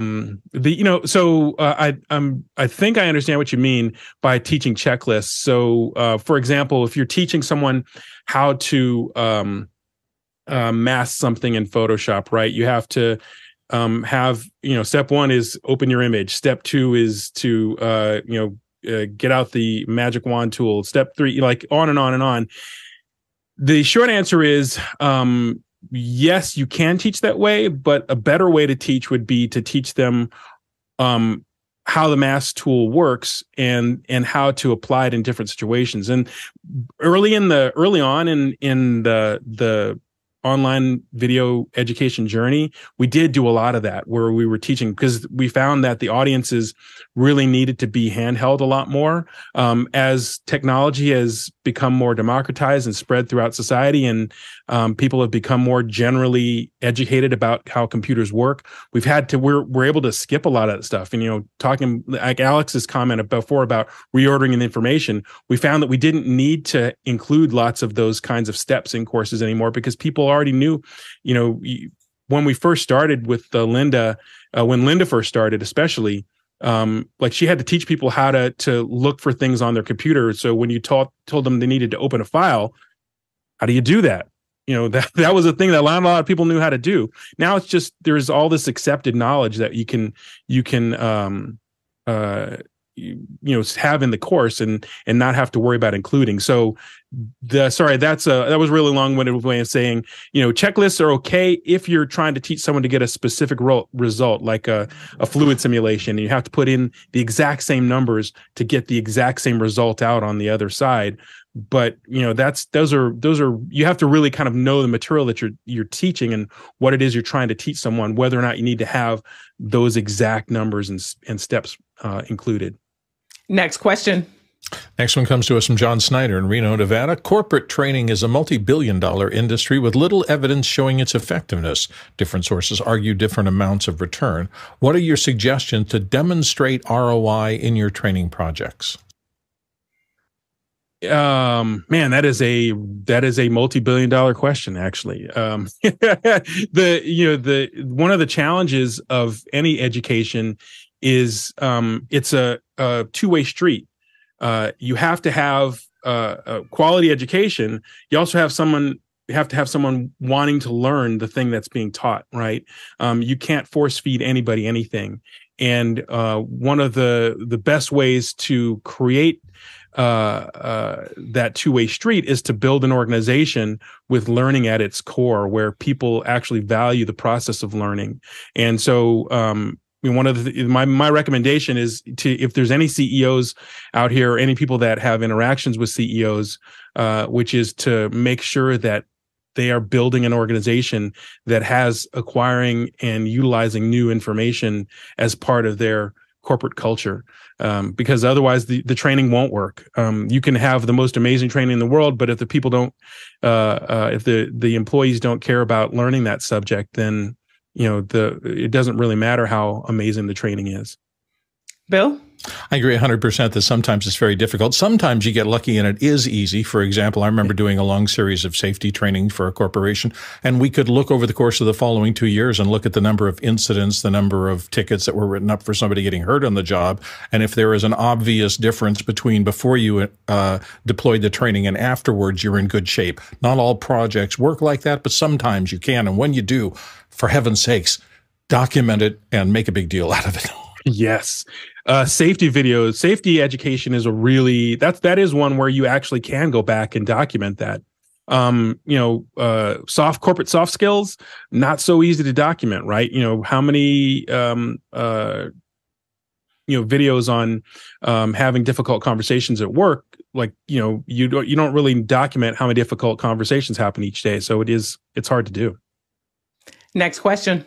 Next question comes to us from Douglas Carmichael. What considerations do you take into account when creating content for non-technical disciplines, like industrial or maritime workers, for example? Say the question one more time. I want to make sure I Well, he's understand asking it. what you take into account when you're making content specifically for non-technical disciplines, and he uses Yes. industrial and maritime workers. So those are pretty hard skills as opposed to things. Yes, yeah. So I talked about this a little bit in the top of my slide deck, which was the tools versus skills discussion.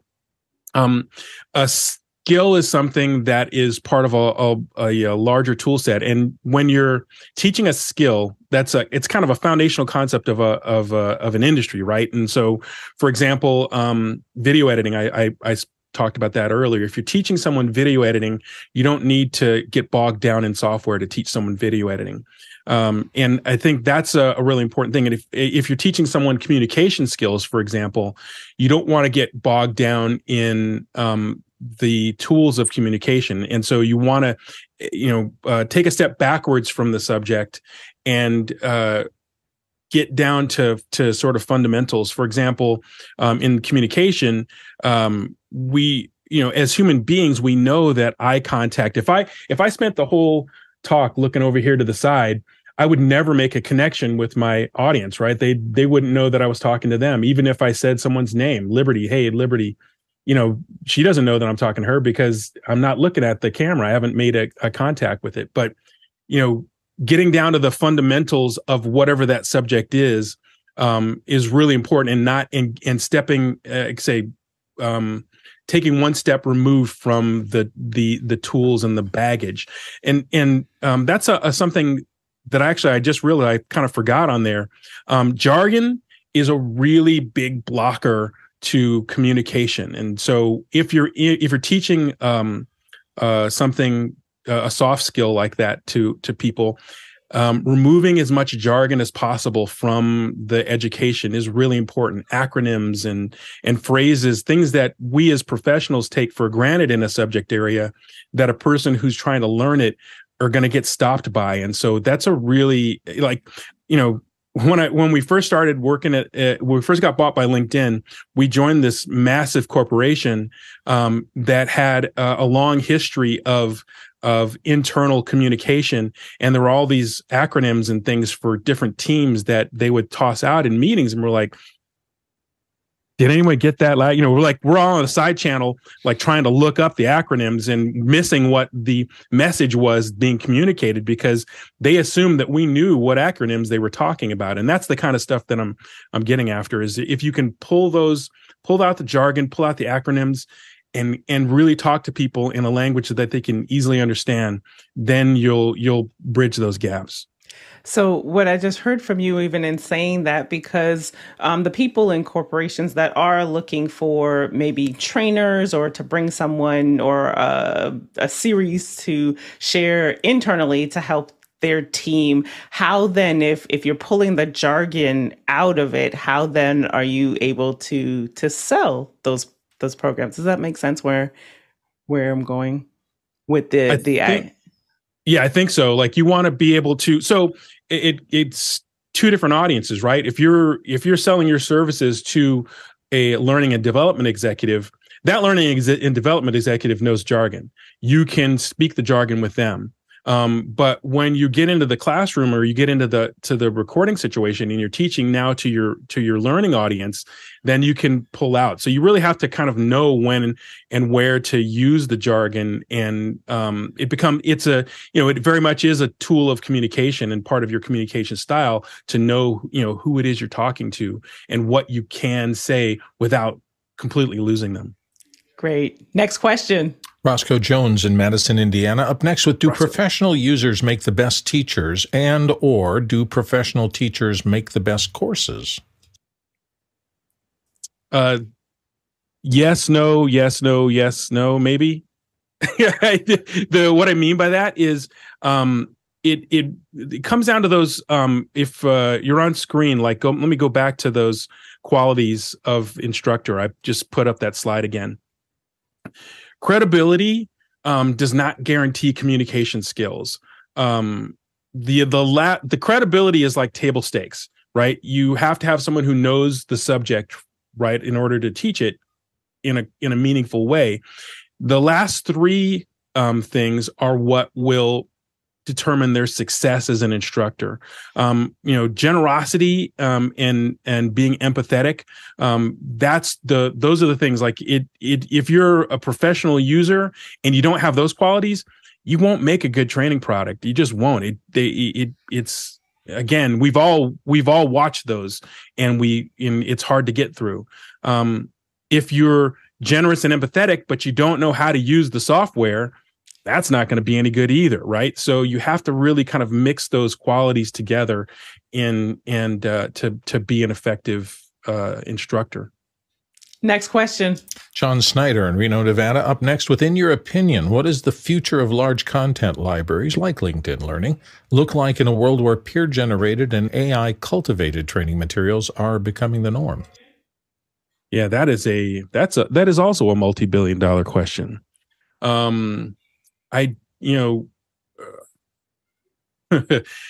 don't work there anymore, so I can kind of say whatever I want. But I also have a lot of friends in the industry. The reality is that LinkedIn Learning as a library is really targeted towards a corporate audience now. Lynda.com, when it started, was focused on individual learners. The individual learning audience is being the most heavily impacted by the kind of content that you're talking about in the question, which is that peer-to-peer user-generated content. Corporate L&D executives are not going to buy a subscription to TikTok. You don't buy a subscription to TikTok, but they're not going to authorize people to learn the skills that they need to learn for their job on a user-generated platform like that. They're going to want to understand what it is they're paying money for that. And so really you're talking about two different audiences now, which is learning and development executives and businesses versus individual learners. Individual learners are going to go to, YouTube is the largest search engine in the world, right? Because that's where people go to learn first. They don't think to go to an online site, whether, no matter what online site it is, they go to YouTube first. And then they find their answer on YouTube, then they stop and they keep on going. And so, it really has changed the equation. When Lynda first started, YouTube wasn't a thing, right? It was, the internet was barely a thing when Lynda first started. And that business model has changed over time. Next question. Roscoe Jones is back from Madison. If everyone learns a bit differently, how do you design courses to meet a variety of needs? Yeah. So in a LinkedIn Learning course, in the Lynda course, we really kind of pioneered this. We're teaching we look at two different types of learners. We have the linear learner is a person who's going to watch something from top to bottom, and then a just-in-time learner. Just-in-time learners, that person like Alex was saying, they want to know how to use that thing in the first few seconds, otherwise they're clicking off. And so you have to kind of structure your content for those two use cases. A person who's trying to learn Photoshop because they don't know anything about Photoshop. They don't even know what the pen tool is. That's a linear learner. They need to start at the beginning and kind of work their way through. And then a person who knows enough to be dangerous can jump around in that course and get the things that they need out of it. And that's kind of where, in a later slide, I talk about delivery platform. And that's really critical. People need to be able to, if you're producing a long form content, anything longer than, 15 minutes or so, you need to have chapters in there so that people can find the subject that they need to quickly. Otherwise you're going to lose them. Do you know what the ratio is? I'm just curious because, like, for me, I've never actually watched a whole LinkedIn Learning. In fact, all I know how to do is I go into Photoshop or go into Cinema or go into whatever. And to your point, I click on the thing, like yes. This is what I'm looking for. What do you know what the ratio is of people who are like just grabbing what they need out of LinkedIn? Because I've been a subscriber since almost day one. But yeah. But what are they? What's the ratio of people who just randomly access it versus people who watch from the top to the bottom? I don't know the specific ratio, but I do know that every course, regardless of subject, has a curve that skews high at the beginning of the course and then a long tail at the end of the course. And completion rate is typically low. And that's just the nature of learning in general. people get what they need out of it. They know enough to be dangerous, or they lose interest. They get distracted by life and they fall off. And the people that at the end of the tail, at the end of the course, are those really dedicated linear learners that are watching it all the way through, or the piece of information that they needed was right at the end of the course. But that's the typical view curve, which is also probably the typical view curve for a YouTube video as well, which is you get people in that first 10-15% of the course, and then the viewership falls off. That's why the YouTube algorithm rewards videos that get watched all the way through, because they want people to stick. That means that it was content that people really wanted to see. Nigel? Yeah, I wonder whether there's a way, I've not seen it, maybe I've missed it, to identify the video that I'm watching, whether it's for linear or it's for the instant response. Because sometimes I'm linear and sometimes I just need the instant response. And there's really no good shorthand. And it's actually quite a frustrating experience to know which I'm looking for. Yeah. And that's kind of, aside from having 2 videos for every subject in the table of contents, there isn't really a way to actually do that. But one of the things we try to do is when I'm building a table of contents with an instructor, is to think about how to break the subject up into the kinds of chunks that will give a really good linear flow, and then also give people the keywords that they can scan for. So, for example, coming to Photoshop, because that's something everybody here has used, right? So you are going to break that up into the concepts of digital imaging, right? So you're going to have things like what is a pixel and resolution and file formats and those kinds of things in the first couple of chapters, and then you're going to get into a user interface for Photoshop, and then you're going to get into you can either get into different tool sets, or you can get into different workflows. That's one of the things that's interesting about Photoshop, is that it transcends a bunch of different industries. And so a person who retouches images is going to use it very different than a user interface designer is going to use it very different than a video editor. So you're going to want to structure it, based on how it's going to be used. And so that's kind of, Nigel, getting to your question, which is, how do you know as a viewer? You kind of really can't unless the people call out, in the title of the video, pen tool, how to use. And then, that's one of the things you see in the table of contents. Then if you are a just-in-time learner, that'll come up in a search result, right? Or you can be scanning through the course and go, oh, pen tool, click, and you're now into the pen tool. Next question. Next one comes to us from John Snyder in Reno again. How does someone in the production community get their feet wet with building educational materials? Oh, Rob, I think you might be on. Okay, there we go. No, I'm here. Sorry, that was me. That was my thoughtful pause. So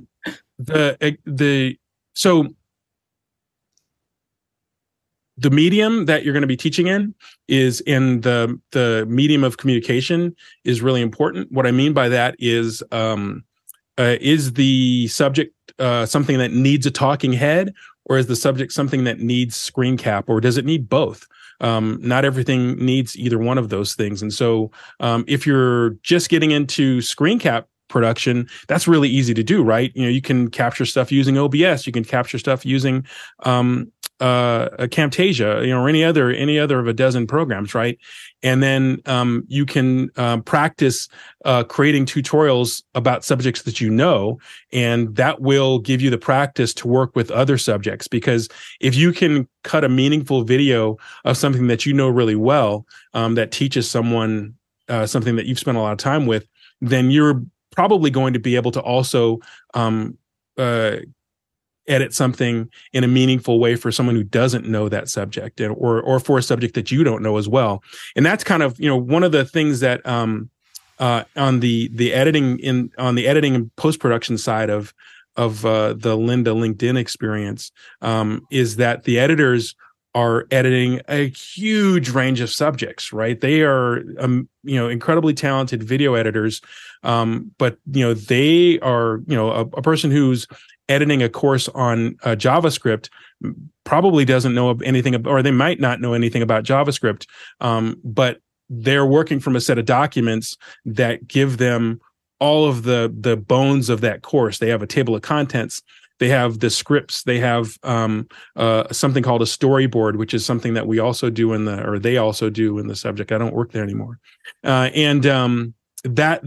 of those things will give you, so you're not just jumping in and trying to edit something cold or produce something cold, whether you're going to shoot it or not. You really have to, it comes back to the fundamentals of production, right? You don't just grab your camera and start shooting. You have to know what it is you're going to shoot first. And you have to have a script and a storyboard and like all of the normal things that you'd have in a production, you still need in the educational process.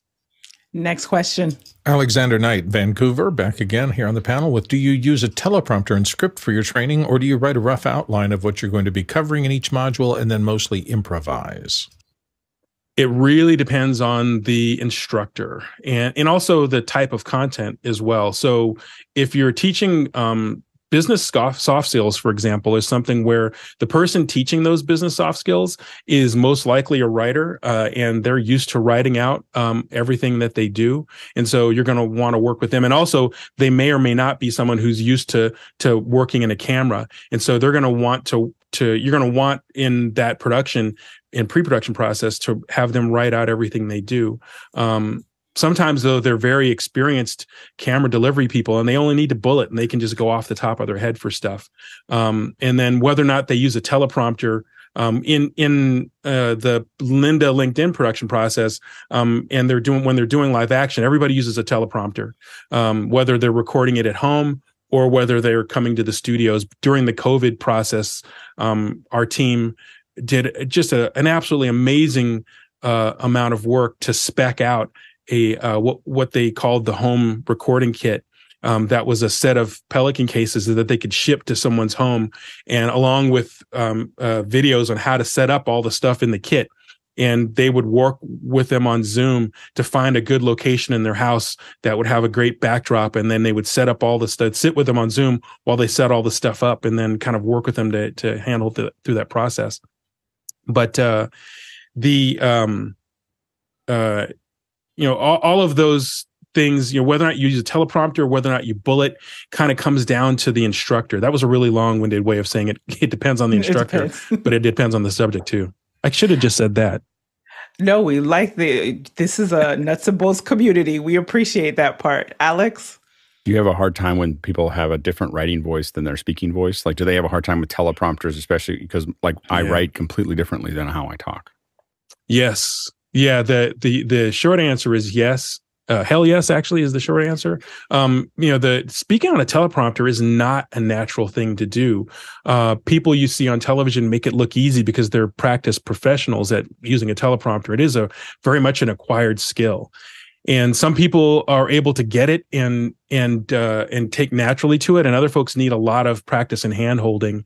And that kind of comes down to, like I said earlier, knowing your instructor, but also in building into the production process, the time for them to get comfortable with that new experience of doing that, and also having read throughs, because coming back to speaking voice versus writing voice.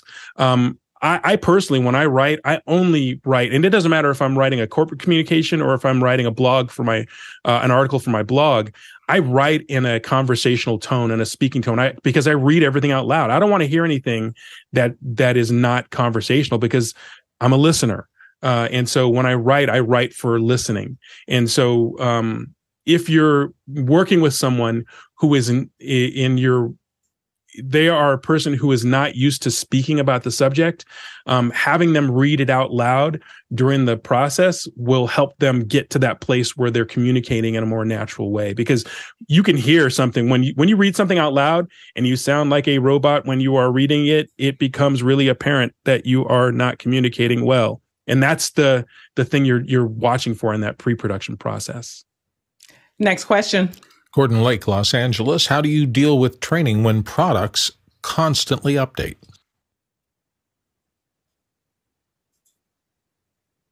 Yeah, it is the hardest thing. Revision debt is the industry term. And there is a huge amount of revision debt in any library, whether it's a personally maintained library on YouTube or a library like LinkedIn. And it's really, really, really hard to do. It's something that I can't tell you how many times there are some companies, some software companies, where you have a really good relationship with them, and they are very good at answering timeline questions about product releases. And then other companies are super secretive and they don't want anybody to know. And they are, it's really hard to produce content in those scenarios because you don't know when it's going to change, and it's a really difficult thing. So, sorry, the short answer is revision debt is really difficult to manage. But if you're building a business on this, it's something you have to plan for.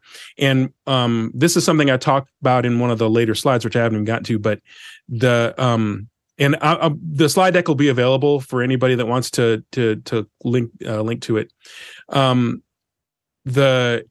Having a plan for rapid takedowns and changes is really important in your delivery process. Whether you're managing a library or it's individual videos for yourself or your small business, having a plan for rapid takedowns and changes when something goes wrong is really key. In the LinkedIn learning process, we've got an entire team of QA professionals that are dedicated to making sure nothing slips through, and stuff still slips through. Like it's so much content and there's so many hours of it.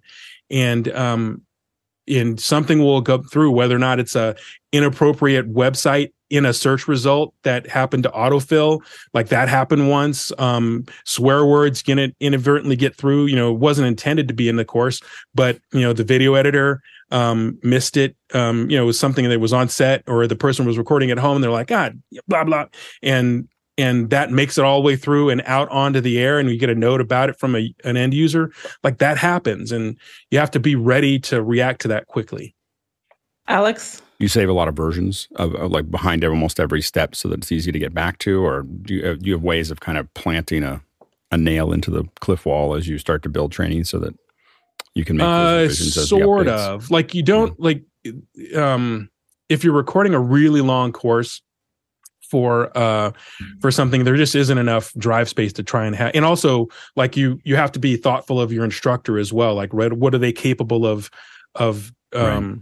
Reliably delivering in terms of if you're doing a 10-hour recording session on something, by the end of that 10 hours, everybody's brain is jello, right? And you can't go back and do that stuff. And so what you try and do is that's where that, on the list of things that instructors should be good at, or it makes them reliable instructors, is easy to work with. Because when you call and say, hey, we found something in your course, can you help us fix it and get a pickup?